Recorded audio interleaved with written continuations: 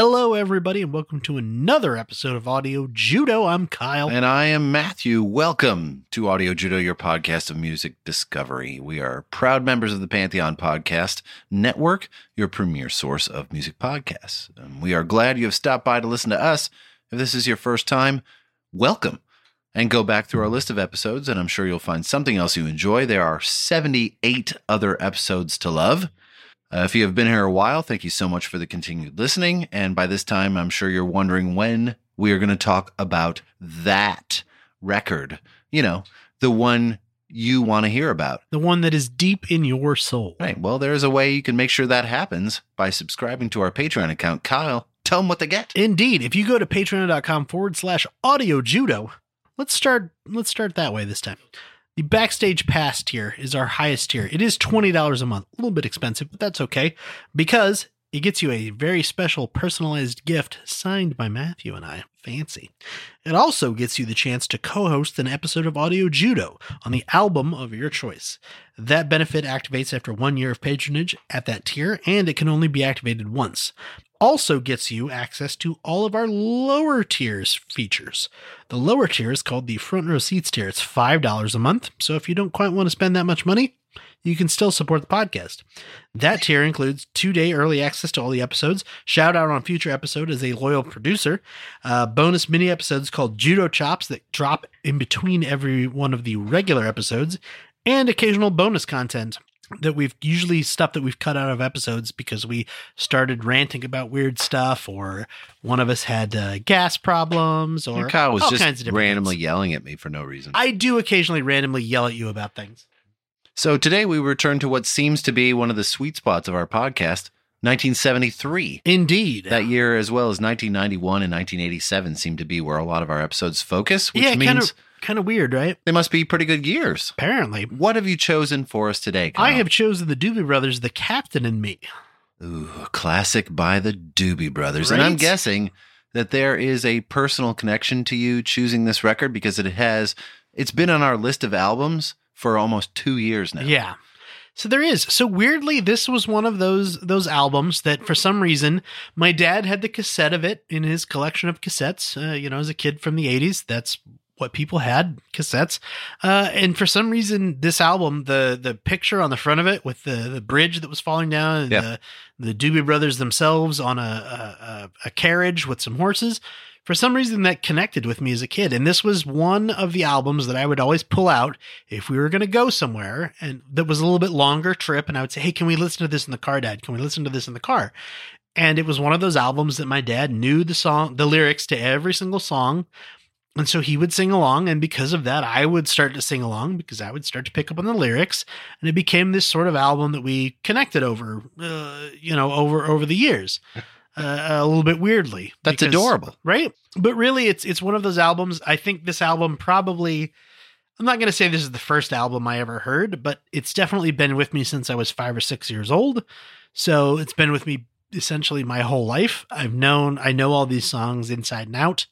And, it has that connection between me and my dad. So this is our third album, contains the classic hits, China Grove and Long Train Running. Yes. Which are instantly recognizable classic rock songs for anyone that has spent any time at all listening to rock radio through the years. Oh, yeah. Other than those two songs, though, it is not a record that I am readily familiar with.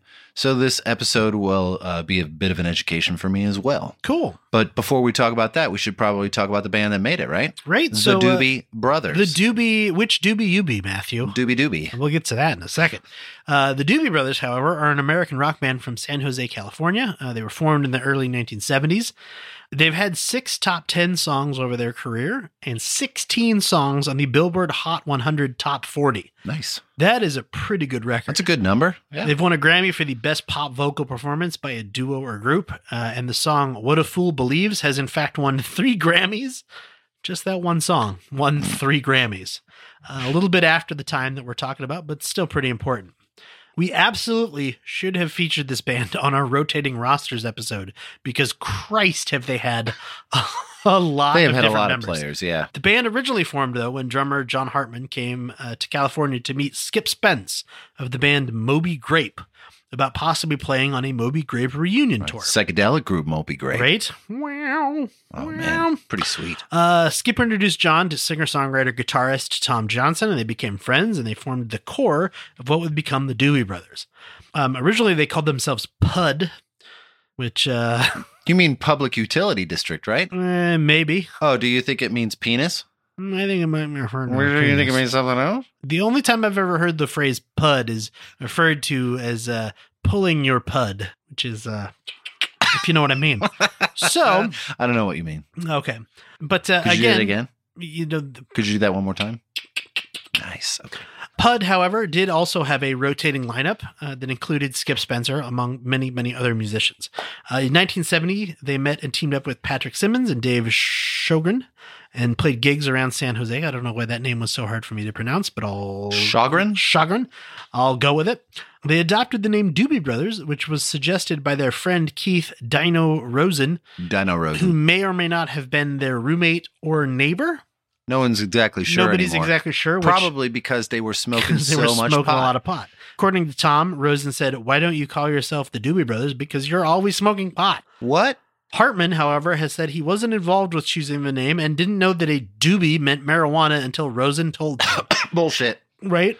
That's a bunch of crap. Everyone in the band even agreed that Doobie Brothers was a dumb or stupid name, and they intended to change it. We've covered this ground before, right? Right? But 52 years later, right? Still the name. Still the Doobie Brothers. Because they couldn't come up with anything better than the Doobie Brothers. They played gigs around Northern California in the 1970s and continued to get a little bit better with their playing.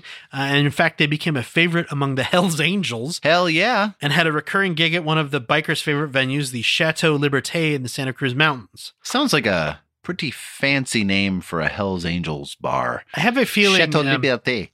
You know, going back to my dad... Oh. In the, let's say, late 70s, early 80s, some friends of his lived in a fourplex, and they had rented all 4 units in the fourplex because there were a bunch of people that lived there. Mm. And they started calling it the Casbah. After the song Rock the Casbah. The Casbah? In the few stories that I have heard honestly about that place, sounds like the shithole would have been a much better description for it. Chateau Le Liberté. Chateau Le Liberté. Not Le Liberté. That's somebody Liberté. Else. Yeah, that's Guy.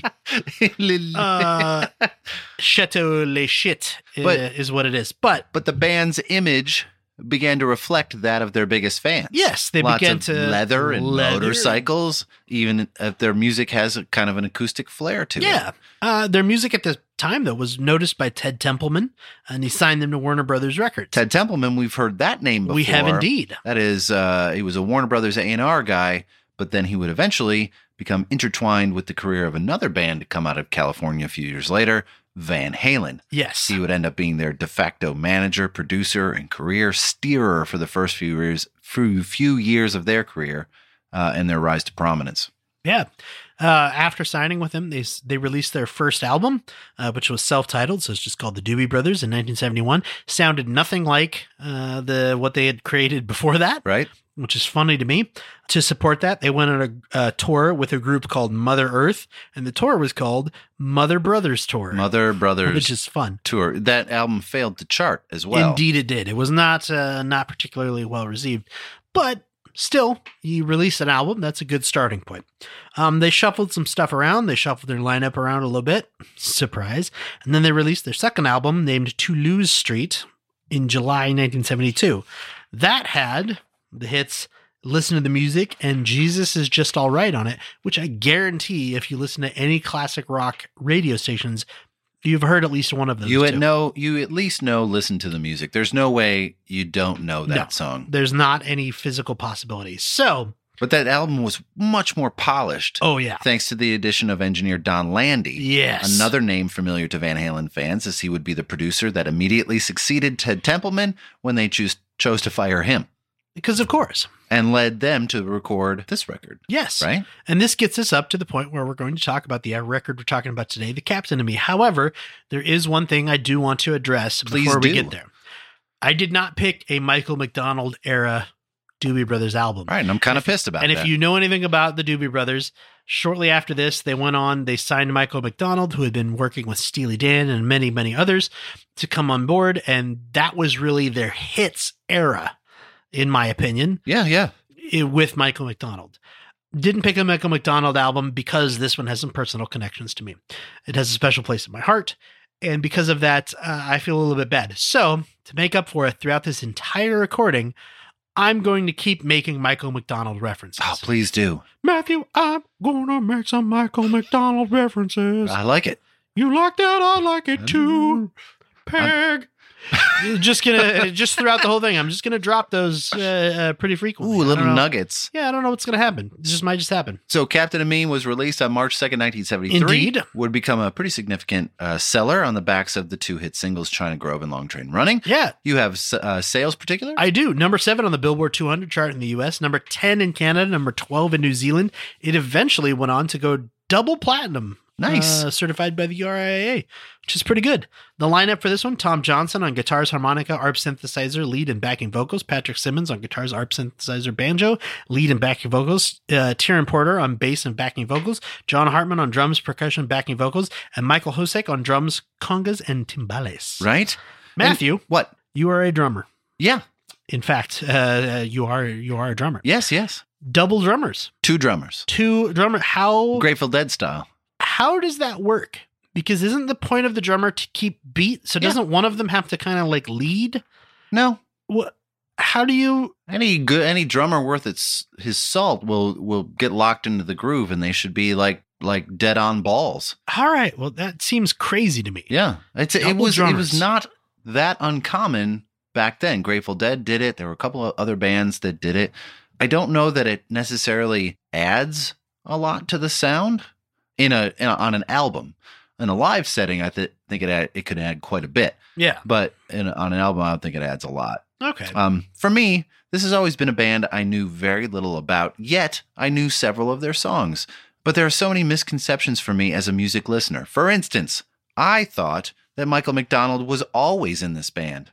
I had no idea that he joined after this record even came out. I joined after Captain and Me came out. Right? And when you dig down deeper in their catalog, his addition was quite an obvious change. Yeah. It starts to sound like Michael McDonald later on, and nothing like this earlier incarnation. And I thought, What a Fool Believes was a solo song, not a Doobie Brothers song at all. In fact, a Doobie Brothers song. It's weird. So this is one of those bands that also has a ton of misheard lyrics, or even unintelligible lyrics for me. Yeah. A lot of the time I never had any idea what is being sung. So researching the lyrics is quite fun because it's like, no way. That's what he's singing? That's totally weird. So also, and this is a story aside before we get to the album artwork. So also, whenever I hear anyone say the Doobie Brothers, I always say shit. So almost instinctively, I say shit. The reason is because there is a 1983 movie called Romancing the Stone. Oh, yeah. With Michael Douglas and Kathleen Turner. And there is a scene where they are seeking shelter in a crashed drug-running plane in the Colombian jungle. Mm-hmm. It's pouring outside, and in order to keep a fire going, they are burning bricks and bricks of pot inside the plane. So they are super high, and at one point, Michael Douglas picks up a magazine from inside the plane that has obviously been there for a couple years, and he says, "Oh, man, the Doobie Brothers broke up." And then he looks at the date and says, "When is this from?" Shit. And I have no idea why I find this moment in this film so hilarious, but I do. And I laugh at it every fucking time I see it. I'm so happy to hear that because Romancing the Stone for some reason is one of those weird movies. It's not a popular movie. Most people that are my age have no fucking clue what I'm talking about. It is stuck in my brain. That movie is in there. I it's in can there. do it scene by scene. Me too. Almost. So now you say Doobie Brothers, I say shit. Shit. So would you like to talk about the album artwork? Let's talk about my little mule instead. Oh, my little mule. My little mule. No, let's. One more thing I got to reference really quick. For whatever reason, whenever I think about the Doobie Brothers, I think about which Doobie you be, which is from an episode of What's Happening, a show I've never seen. You've never seen What's Happening? I've never seen, with the exception of this 2-part episode. You've never heard the I've heard the theme song, but more as like a pop culture reference. Sorry. Anyways, in this episode of What's Happening, Rerun makes a bootleg recording of the Doobie Brothers, and everybody learns an important lesson about brotherhood and coming together as a diverse community, and copyright law, which of course is important for everybody. It actually happened about 5 years after this album. That episode was released on January 28th, 1978. But for whatever reason, every time I hear Doobie Brothers, I picture in my head, which Doobie you be? That is one of those weird things that has transcended the original. Do you know who says that? Does Rerun say it? No, it is. Or is it Raj? Or I think it's Raj. Or is it Dwayne? I think it's Raj that says. Does he have a super big afro? No. Okay. Does he have glasses on? He does. That is Raj. That's Raj. Okay. His sister's name is Dee. Yes, and she tries to sabotage. She's very sarcastic, and she tries to sabotage his ability to interview the Doobie Brothers, who are his favorite band, but he doesn't know any of their names. Classic Weird. episode. Hey, it's a Norman Lear production. Yeah, it's got to be good. To me, totally outside of my wheelhouse, but so many people that are my age probably know the phrase, which doobie you be, but have no fucking clue where that came from. They're like, what the hell are you talking about? Makes me so happy. That you Crazy. said that. Crazy. I had to bring it up, though, because so we're good. So, the cover art. Yeah. Art direction by Ed Thrasher, who was a Grammy Award-winning art director of album covers. Yes. That's pretty much what he does. The design is by John and Barbara Casado. John Casado started a studio called Casado Design in 1970 with his then wife, Barbara. Sadly, they are divorced now. He designed the first logo for the Macintosh computer. He did. Yeah, the original, the weird, what do they call it? The Matisse logo, I believe. Crazy. But yeah, he did a whole bunch of work with Warner Brothers, Capitol Records, United Artists, A&M, and a lot of independent artists as well to design covers for their albums, which is pretty cool. Photography by Jill Magid and Michael Magid, which could not find any information whatsoever about either one of them. About either of them? I'm assuming they're either brother or sister or married. They were married. Okay. Michael Magid did the cover for the Doobies and Van Morrison. He also took the very famous picture of the brawl at Altamont with the Rolling Stones. Cool. He now works exclusively in digital and graphic design. So he doesn't really? So very cool. I couldn't find anything out about her. But yeah, he took the Altamont picture. So they did also do the more covers for the Doobie Brothers. Yeah. Toulouse Street and Stampede. Stampede, yeah. The front cover of this is a picture of the band members and manager Bruce Cohn, dressed in 19th century costumes, posing on and around an old wagon drawn by 4 horses. The setting is below a collapsed bridge on Interstate 5 and State Route 14. Yes, the Newhall Pass interchange. Indeed. It was actually destroyed by the Silomar/San Fernando earthquake of February 9th, 1971. And again in 1994 in the Northridge earthquake. Oops. Let's rebuild this. Oops. Oh, shit. We got 23 solid years out of it. Oops. It's a multi-million-dollar thing. Don't worry about it. It'll just fall apart. It'll just fall apart again. No big deal. Across the top of the album is a script that says The Doobie Brothers and The Captain and Me. The back cover shows a similar scene with the band on a carriage moving away from the viewer, so you can only see their backsides.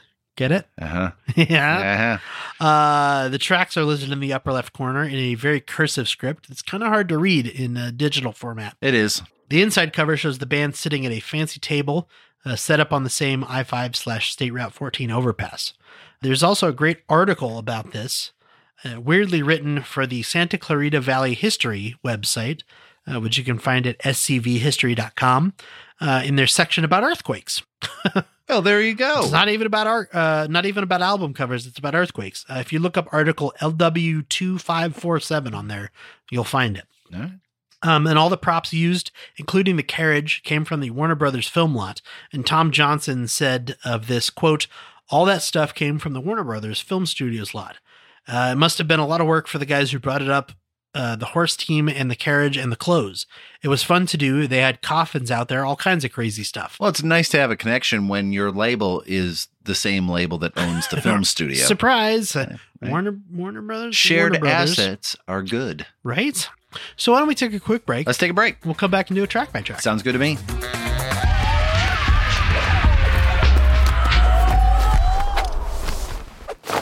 Don't Smother Nature is a one-stop shop for sustainable home goods.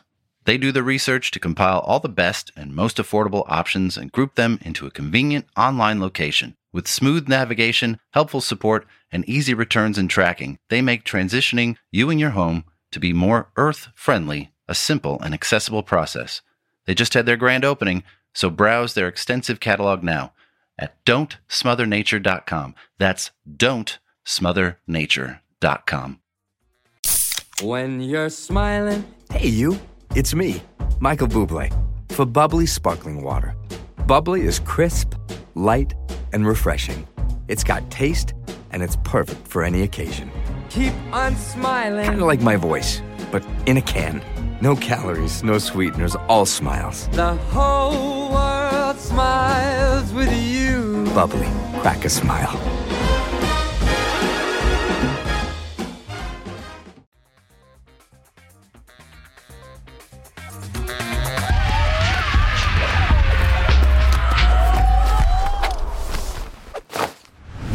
Natural thing, Matthew. Yeah, it's a nice opener. It is. There isn't anything that really stands out in this track, although the guitar work is really nice.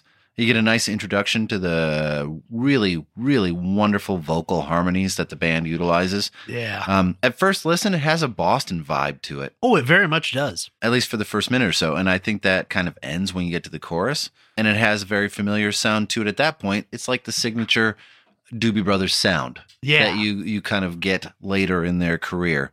Again, like I mentioned before, I have a hard time understanding what Tom Johnston is singing most of the time, and this is no exception.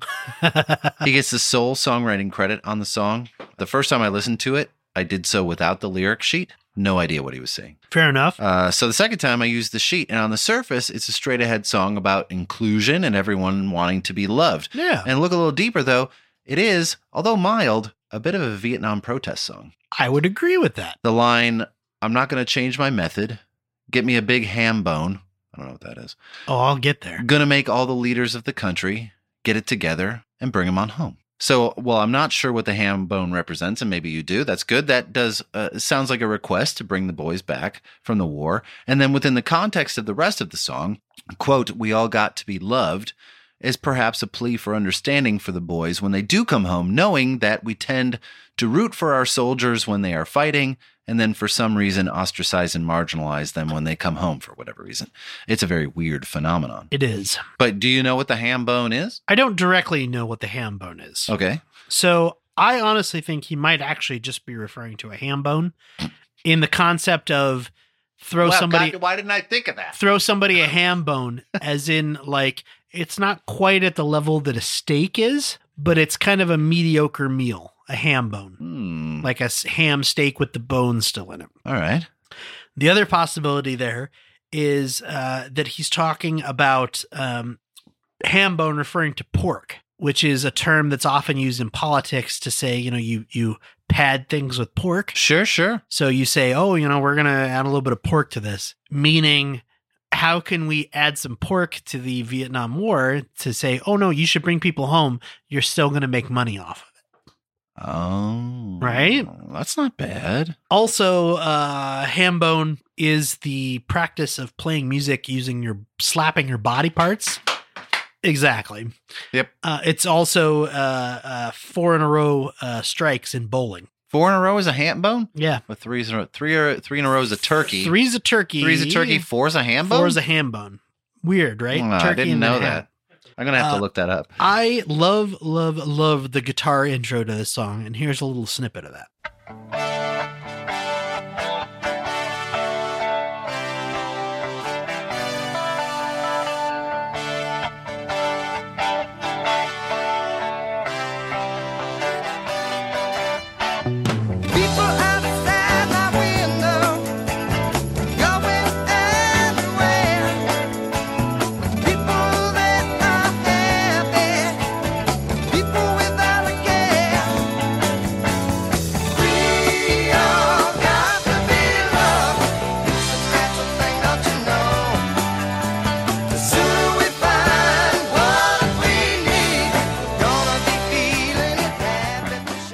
was able to look it up during the break. Oh. Hambone is 4 consecutive strikes. There you go.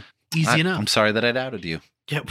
The guitar is nice, but there's also some really great ARP programming on this record Mhm. by Malcolm Cecil and Robert Margouleff. Margouleff. If you want to learn more about those guys, go check out episode number 51 of Audio Judo, where we talk about them at length during our Stevie Wonder Talking Book episode. Yeah. And you can find that at audiojudo.com or anywhere that podcasts are podcast.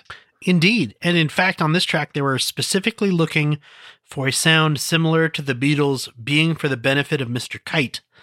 And I think they did a really good job of it. Huh. I can kind of feel it with a little bit of that ARP sound in the background. I can feel Yeah, it. it's a little happier Yes. than for the benefit of Mr. Kite, which seems a little circusy or clown. I mean, obviously, that's kind of what the Yeah. sound they were going for. But When you get to the next, and I didn't play a clip of this, that part where he's like, those men in the circus, those men on the wire, they'll be hanging 50 feet up, though they're counting True. on Lady Luck to bring them through the fire. That sort of background, that noise. Okay. I don't know how to describe it. Yeah, that's better true. than that. no, you had it. That's very circusy. That immediately makes me think of a circus. Okay, so all right, then I will allow it. I'll allow the connection. You'll allow it. Yeah, yeah, Sweet. that's good. Long Train Running. What is- Rhythm in this song makes you immediately think of a train. It's one Just of the that most recognizable guitar parts to open a song in rock history, Yes. along with the next song as well. You might not know who it is when you hear it, but you have undoubtedly heard it before. It's also written by Johnston. It was released as a single, became a hit, peaking at number 8 on the Billboard Pop 100. The song developed out of a jam that had various names throughout the years, including Rosie Pig Mosley and Osborne. Johnson liked it, but felt like it had no single merit, and Templeman disagreed and convinced him to write lyrics for the song. Go ahead. I would say he said, quote, it had a form, but there was no real verse. We take off and play solos for like a half hour. That's how I always looked at it. So when Ted became adamant and said, quote, this really could have been a good song, end quote, I said, are you sure? Which, best way to make a song. You sure this is going to sound good? And so Johnson sang the song, played the very active acoustic guitar part, also played the harmonica solo in the song. And it's a first-rate harp solo, I can tell you that. It's actually quite excellent. And it has a great percussion thing going on with the congas and stuff, played by second drummer Michael Hossack. Yeah. The lyrics, I think, have no specific meaning at all, and they don't have to, because they serve the song perfectly. The song is propelled forward all the way through, like you mentioned, with that guitar part, or the bass groove, and the lyrics are just riding that wave of the song, and it's perfect. And then add the part of the song, quote, without love, sounds like a train whistle. Yeah. It's like a train whistle, that love part. And I think it's super cool. And it has one of the greatest lines ever in rock and roll. Without love, where would you be right now? And I think that's just like, that makes everybody look at it and go, okay, yeah, right? Yeah, here's a little clip.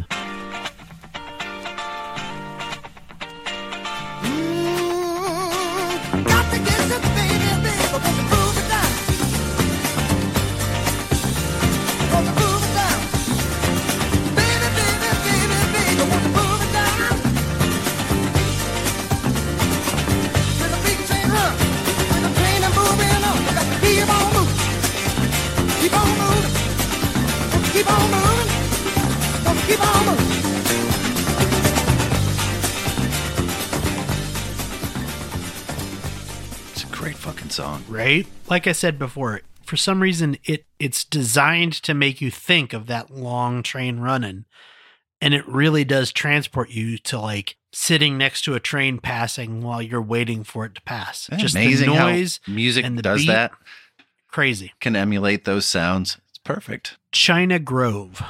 That's the other hit from the record with Right? another totally recognizable riff right at the beginning of the song. And we all know it. Mm-hmm. It's another song written and sung by Tom Johnston. Released as a single, it would top out at number 15 on the top 100 and would remain in the top 40 for an impressive 8 weeks.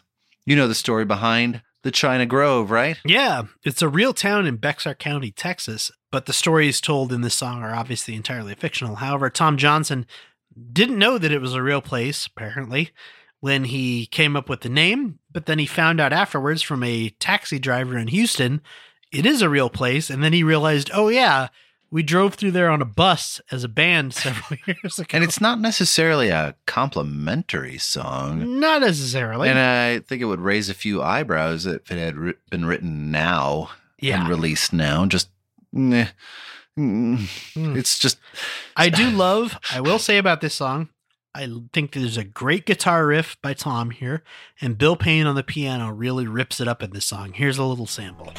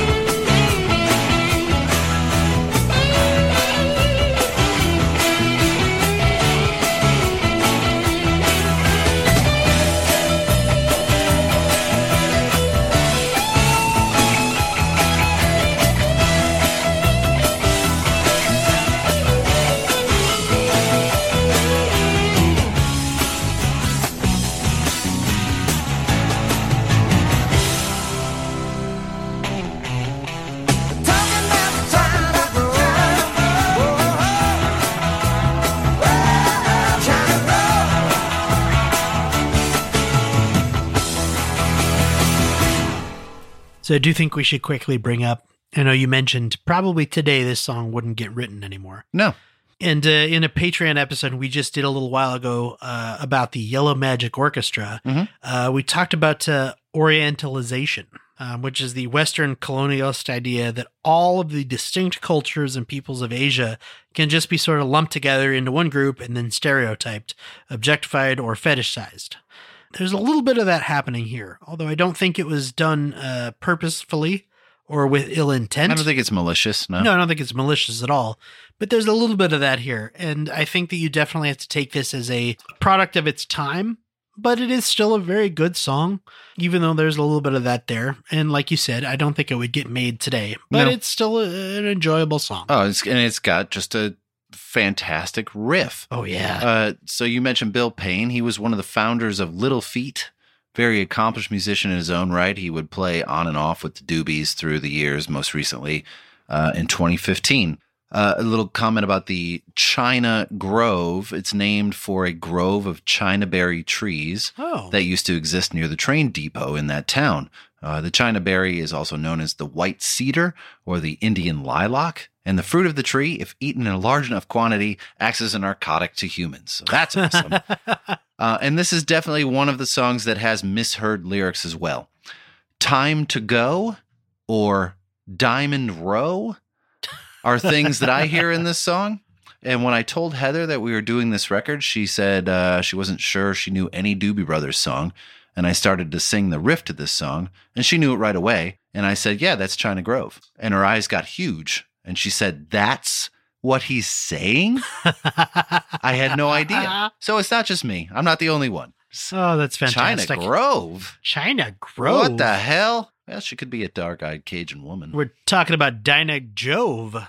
She could be a dark-eyed Cajun woman, though, which, surprisingly, is the next song on this album. What? I was not prepared. Immediate change in tone on this album.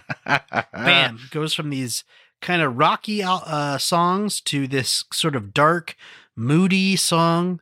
And right from the opening guitar, you can tell this is a blues riff song. It sounds like this.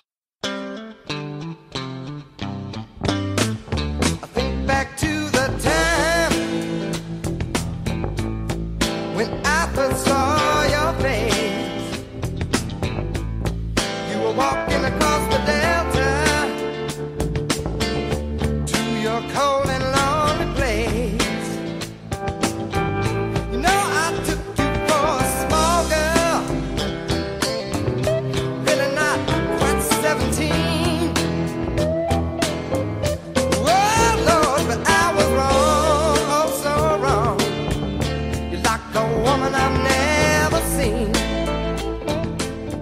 I love that they really take the time to paint a picture here. It's very nice. Well, yeah, it's just a run-of-the-mill song about finding a woman and more or less stalking her in the Delta. You know, as you do. And mentioning several times how she will, quote, Never Get Away. Oh, and by the way, she's just 17. Ugh. These songs from this time period are just so not good when you really take apart the lyrics. Musically, though, it's an exceptional song. It has more of a bluesy vibe than the songs up to this point. Like you said, it reminds me a ton of a song that wouldn't come out for another 10 years by Robert Plant called Big Log. Okay. And it has a lot of that in it. And this is another song written and performed by Tom Johnston. That's 4 in a row. Mm-hmm. Once again, great guitar work or great piano work by Billy Payne. This time on electric piano. And there's also some great string arrangements by Nick DeCaro. Tom Johnston, though, is quite prolific at this time. So Tom was born in 1948 in Visalia, California, cut his teeth on Bo Diddley, Elvis Presley, and Little Richard, as they all did. And he was in the Doobies from 70 to 76 when stomach ulcers forced him off the road and made him convalesce for a while. And during that period, Skunk Baxter, who had just joined the band, suggested that they replace Johnston with his Steely Dan pal, Michael McDonald. Go ahead.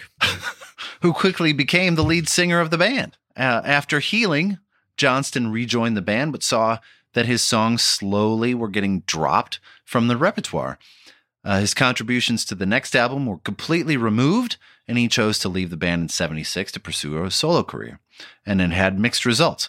But in 87, he would reform the original lineup of the Doobies, and has been with them ever since. It's a nice full circle story, but it just adds to my point. Never trust Michael McDonald. He just seems sketchy to me. He's sketchy. Matthew, you can't trust Michael McDonald. Don't fucking trust that guy. Don't trust me when I do anything. Tom did say that this was actually designed as a tribute to B.B. King, and I can absolutely hear that. This song? Yeah. Yeah, and whether that was intentional or like an afterthought, I don't care. You can hear it. Oh, definitely. Yeah. Yeah, I like it. I mean, it's a good song. Yeah. Clear as the driven snow. First song on the record not written by Johnston. Yep, written by Patrick Simmons. Simmons. And it shows. Oh, yeah. It is completely different from those earlier songs. Once again, a complete tonal change again on this album. Right? First part of the song is way more folkier than anything else up to this point. The vocal harmonies are very reminiscent of Crosby, Stills, and Nash. Oh, yeah. There's a lot of great finger picking on the guitar, kind of like the recently released Led Zeppelin song Battle of Evermore from Led Zeppelin 4 that came out like 2 years before. The second half of the song picks up a bit, and it has this great groove, but those beautiful vocal harmonies still remain. And the musical part at the end of the song, actually the last 2+ minutes, are probably my favorite part of the whole album. Oh, interesting. It's a wonderful showcase for pretty much everyone in the band, and I just love it. Well, here's the little clip of it. All right.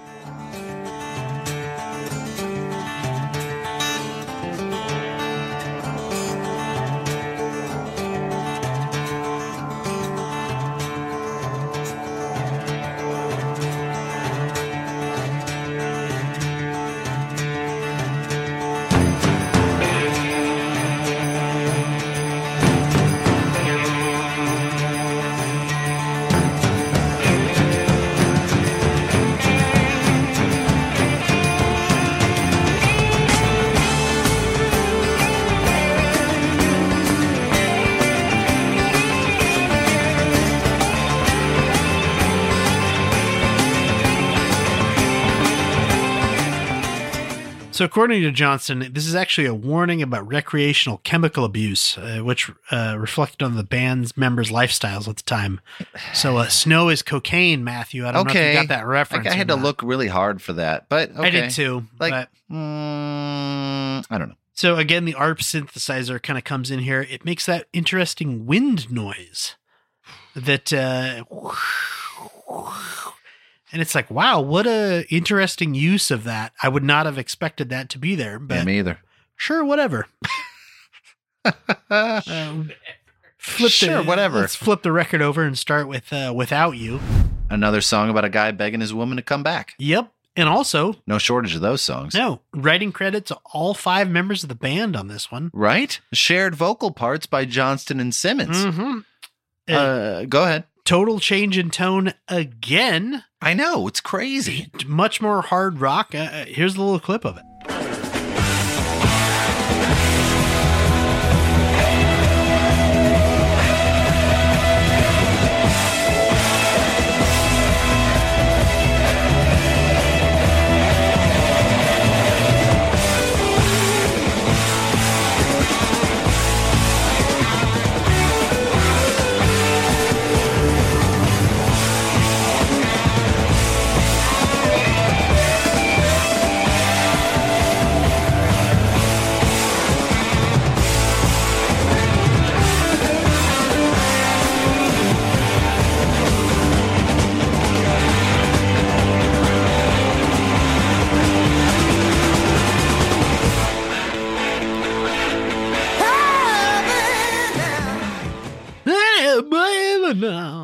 thing that escaped me about the Doobies until now is just how really effective riff writers they were. Yeah. I mean, every single one of the hard driving rock songs has this great, simple riff that really makes it stand out. And they use some flange on the song really well. So it's a really great sounding song. And it was released as the B-side to Long Train Running. Mm-hmm. So for you kids out there, long ago, when you bought a single, it was a smaller version of an album called a 45. And it had the A-side, which was the primary song, and a B-side that was a lesser-known song. You bought one single, you got two. It's a bonus. Wow. Right? So apparently they play this live in almost every concert, and sometimes it stretches out to 15 minutes or more because it's just kind of a jam song. Oh, boy. Including ad-lib lyrics by Tom Johnson, which sounds awesome. Gotta be honest. It sounds awesome. Being drunk at a concert and just having this go on for 15 minutes. Like you're just Like, your I hands went are to the just in the bathroom air. 2 times. They're still playing it. We're still going. I That'd be great. peed, I got a beer, I came back, I drank the beer, and I had to go to the bathroom again. I peed, I came back, they're still playing this song. Yeah, they're still going. Still going without you. However, the Mhm. next song, South City Midnight Lady, Mm. we got to highlight Jeff Skunk Baxter on the pedal steel guitar. Yeah, right? Wow. I've come in close contact with that guy. Oh, really? He's a little scary. Really? Yes, the venue that I work at has hosted a conference a couple times that Mhm. his current band, American something or other, I can't remember, plays at. So it's him, a guy that used to be in Boston, a guy that used to be the drummer for James Brown, a guy that used to be in another band. And Skunk Baxter not only plays the guitar in this band, he's also a featured guest on the panel because he is also an expert in missile defense. Yes, go look it up. What? Look it up. Jeff Skunk Baxter is an expert in national defense and missile programs, and it's the weirdest fucking thing you could ever imagine Huh. because he comes out there with his little bolo tie and his gray ponytail and his beard, and I'm like, is that the guy from fucking Steely Dan? And then he sits down and he starts talking about the defense mesh systems that we use, and I'm like, I don't know what's happening. And then 4 hours later, he's playing Doobie Brothers songs on stage. It's the weirdest thing. Weird. Very strange. Yeah, like you said, he was one of the founding members of Steely Dan before Becker and Fagan decided that they were going to break up the band and use session musicians. Right? So then he joined the Doobie Brothers full time, which actually happened after this album, but he was here to play the steel guitar on this one. I'm kind of torn, Kyle. Do you think this song is about his lady? Like the singer's lady? He works evenings, she works days. Maybe he gets home, she's already sleeping, but just seeing her there is kind of restoring to him. Or is this song about a prostitute? I can't tell. I wrote that same thing. Okay, good. Is this about a long lost lover or a lover who's still there or about a prostitute? Right? He's out walking the streets. He's clearly a drunk because he has the shakes and he's drinking cheap whiskey all the Yeah. time. He can't sleep. He's got the blues, but she saves him. And I can't really settle on it. But my feeling is prostitute. Have a clip here.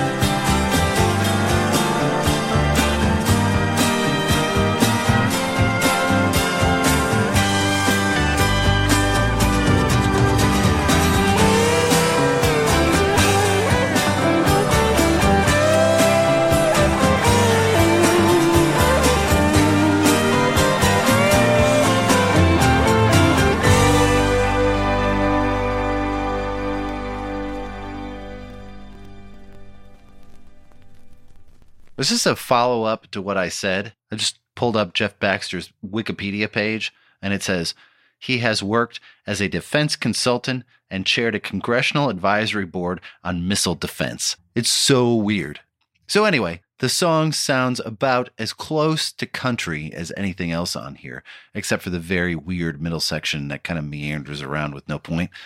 And I'm guessing that is acting like a bridge to the back, but I don't like it. I don't care for it. It feels out of place. But Patrick Simmons' guitar work in the song is very nice. Patrick Simmons was born in 1948 in Aberdeen, Washington. And then, other than a couple of solo records released in the 80s when the Doobies temporarily disbanded, his whole career has been with them. And he was inducted, along with the rest of the band, including Jeff Skunk Baxter, into the Rock and Roll Hall of Fame in 2020. If you see some old footage of the band, you could spot him very easily. He has this mountain of long hair, and he shakes his head vigorously when he plays the guitar, and his hair just kind of flails around all over the place in front of his face with his giant mustache and hair. It's a mane, it's significant, it's big. I was just talking to myself the whole time, and I was just pretending that Kyle was right here. I was right here the whole time for whatever it is you just said about a big head. I was talking about Patrick Simmons' long, long hair. Oh, right, of course. I heard the whole thing. Do you have more on that song? No, that's about it. Hey, evil woman. It is about the south side of San Francisco. Oh, but the South band claims City? no, Yeah. just south side of San Francisco. Oh. But the band does claim that it isn't about any woman in particular. Evil woman, however, is then immediately the next song. And I hope he's not talking about the same woman from the last song. That's He could weird. be, though. Because it was written by Simmons, so it could be. Mm-hmm. This song bears no resemblance to the song of the same name released by Electric Light Orchestra a couple of years later. No, it is not. I think the only similarities are that they both yell, "Evil woman," in the chorus. This is the song, however. Do you remember when we were interviewing Chris Tapp from the Cold Stairs? I do. And I said, there's a Doobie Brothers song that sounds a lot like what you guys are doing right now, but I can't don't remember the name of it. that at all. This is it. This is the song. Really? This song bears so much resemblance to what they are doing. There has to be some influence there. And I'm guessing you like this song. I do like this song because I like the Cold Stairs quite a bit. It's a normal rocker. There's not much to it. Yeah. Here's a little clip.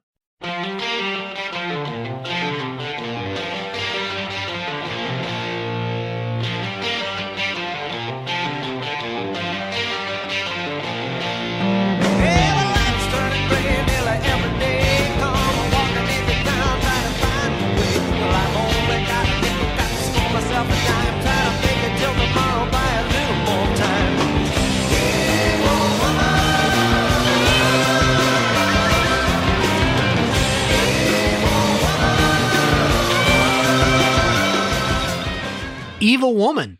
I don't know what else to say about it. I like it. It's a good song. I'll tell you, it sounds much better really, really loud. That's true. Lyrically, it's more about how beautiful his lady is and how she will possess you and steal your soul because she is all that. It's an all right song, but it's kind of forgettable to me. But the bass playing is good. Tyron Porter is the bass player of record here. Yeah. Tyron Porter was born in 1948 in Lawndale, California, and he would be with the Doobies from 72 to 80, and again from 87 to 92 when he left for good. He most notably was very popular in the mid-80s as the mentor for a number of Quincy Jones protégés, including one Michael Jackson. Michael Jackson. That is correct. Interesting. Yes. So the last three tracks on this album all kind of blend together into one big song. Yeah, they kind of do. But it starts with a track called Busted Down Around O'Connelly Corners, which you said earlier is your favorite track on this album. Oh, I was just fucking with you. Oh. Weirdly, this track not listed on the sleeve. Guitar played by Patrick Simmons. I did not grab a clip of this song. Yeah, it wasn't my because favorite. It is only 48 seconds Right. long. That's why I was giving you shit, because you said you didn't grab a clip of Oh. it. I was messing with you. However, weirdly funny. enough, Funny. writing credit for this goes to James Earl Luft. Yeah, did you find anything about that? He doesn't appear to be a real person. That's what I thought. If you follow the link on Wikipedia, it goes to an article for Seattle Jim Page, Correct. a musician and busker from the Seattle area with a long career in both music and activism, who may or may not have written this because it does kind of fall within his category of music. But it might It's also weird. just be a tribute to him. I don't know. It's weird. If you know the answer to this, get in touch with us, info@audiojudo.com. However, it does blend directly into the next track, Ukiah. It's a song written by Tom Johnston about the Ukiah area. Mm-hmm. Ukiah is a region in North Middle California known mainly for its cattle grazing and farming. Johnston said he used to camp in that area a lot when he was a kid and wanted to write a song about it, although admittedly he would never have made it as a farmer, he said. And I like these lyrics, some of my favorite on the record. The mountain streams that rush on by show the fish a-jumpin' and reflect the open sky. The fresh, clean smell of the pines, symbol of unchanging times. All around this sacred land, strangely though, I found my way. Right here I'm going to stay, in this land. Ukiah, whoa. Oh, very nice. I like that. It's nice. Yeah. It's got a nice bouncy rhythm to it. I like the synths on this, even though they're a little overbearing. They're kind of that wah, wah, wah, wah. Here's a little clip. All right. Strange though I found my way, right here I'm gonna stay in this land you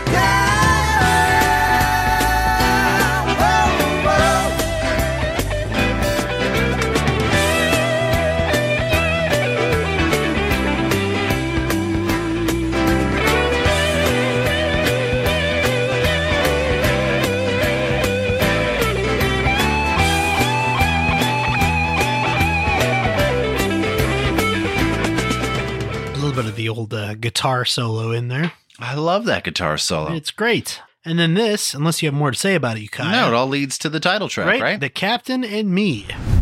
Banjo here, played by Patrick Simmons, which is very nice. Mm-hmm.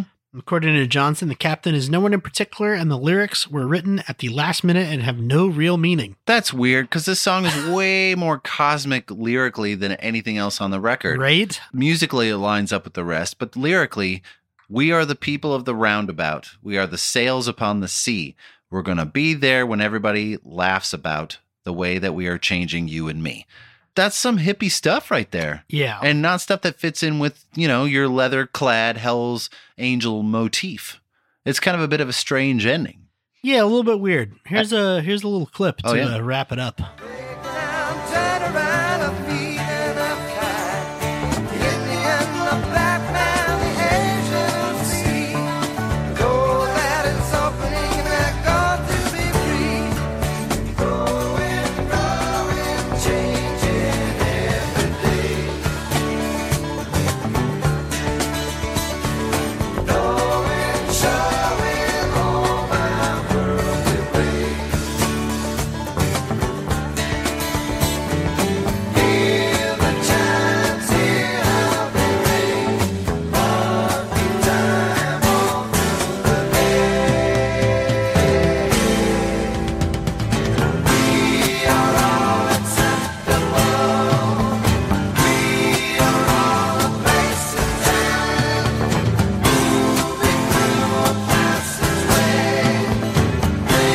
Thinking of the end of time. We are all acceptable. Right? And there's a weird connection for this song to me as well. So years ago, the New York Yankees had a catcher named Thurman Munson, who was very good. He was an all-star, actually. Apparently, he really liked this song and its positive message. Munson was tragically killed in a plane accident in 1979 while he was still a player when he was practicing takeoffs and landings in his Cessna. Oh, sad. Ron Blomberg was a sports journalist and wrote a biography about Munson and named it The Captain and Me after this song, and because Munson liked the song. So I never knew why he named it that after all these years. I used to see this book all the time in the sports biography section and thought, well, fuck, that's a weird name. And now I know.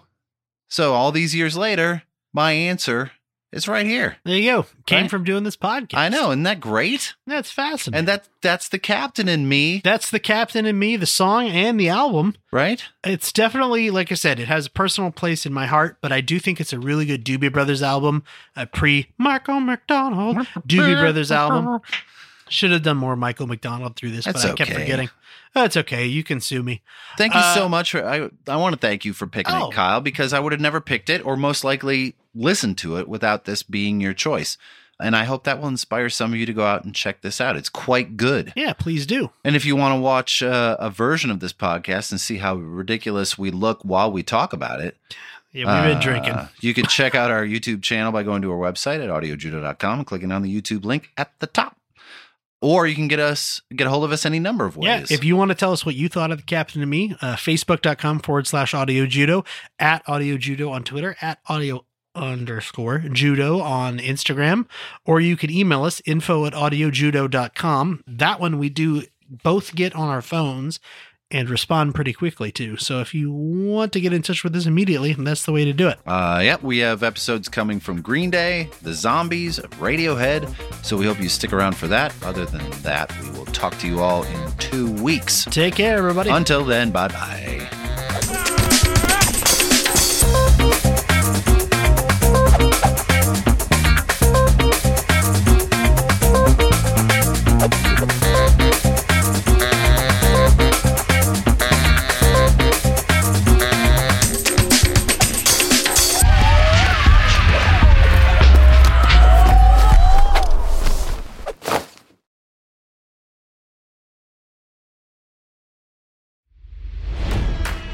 It's NFL draft season, and that means it's time to start thinking about fantasy football. FantasyPoints.com features industry-leading experts and prognosticators using proprietary hand-charted data to help you score more fantasy points. FantasyPoints.com is the place to go for whatever kind of fantasy football you play. Whether you play fantasy football, daily fantasy sports, or do a little bit of everything, Fantasy Points has the meticulously researched content to guide you to victory. And why wait for the fall? Fantasy Points also covers the new spring football league, the UFL. Join the guru, John Hansen, Scott Barrett, Joe Dolan, and other massive names in the fantasy football universe with an exclusive offer. Use code Pantheon for 15% off any Fantasy Points package, including the all-in package, with access to every article, tool, and data nugget that Fantasy Points has to offer.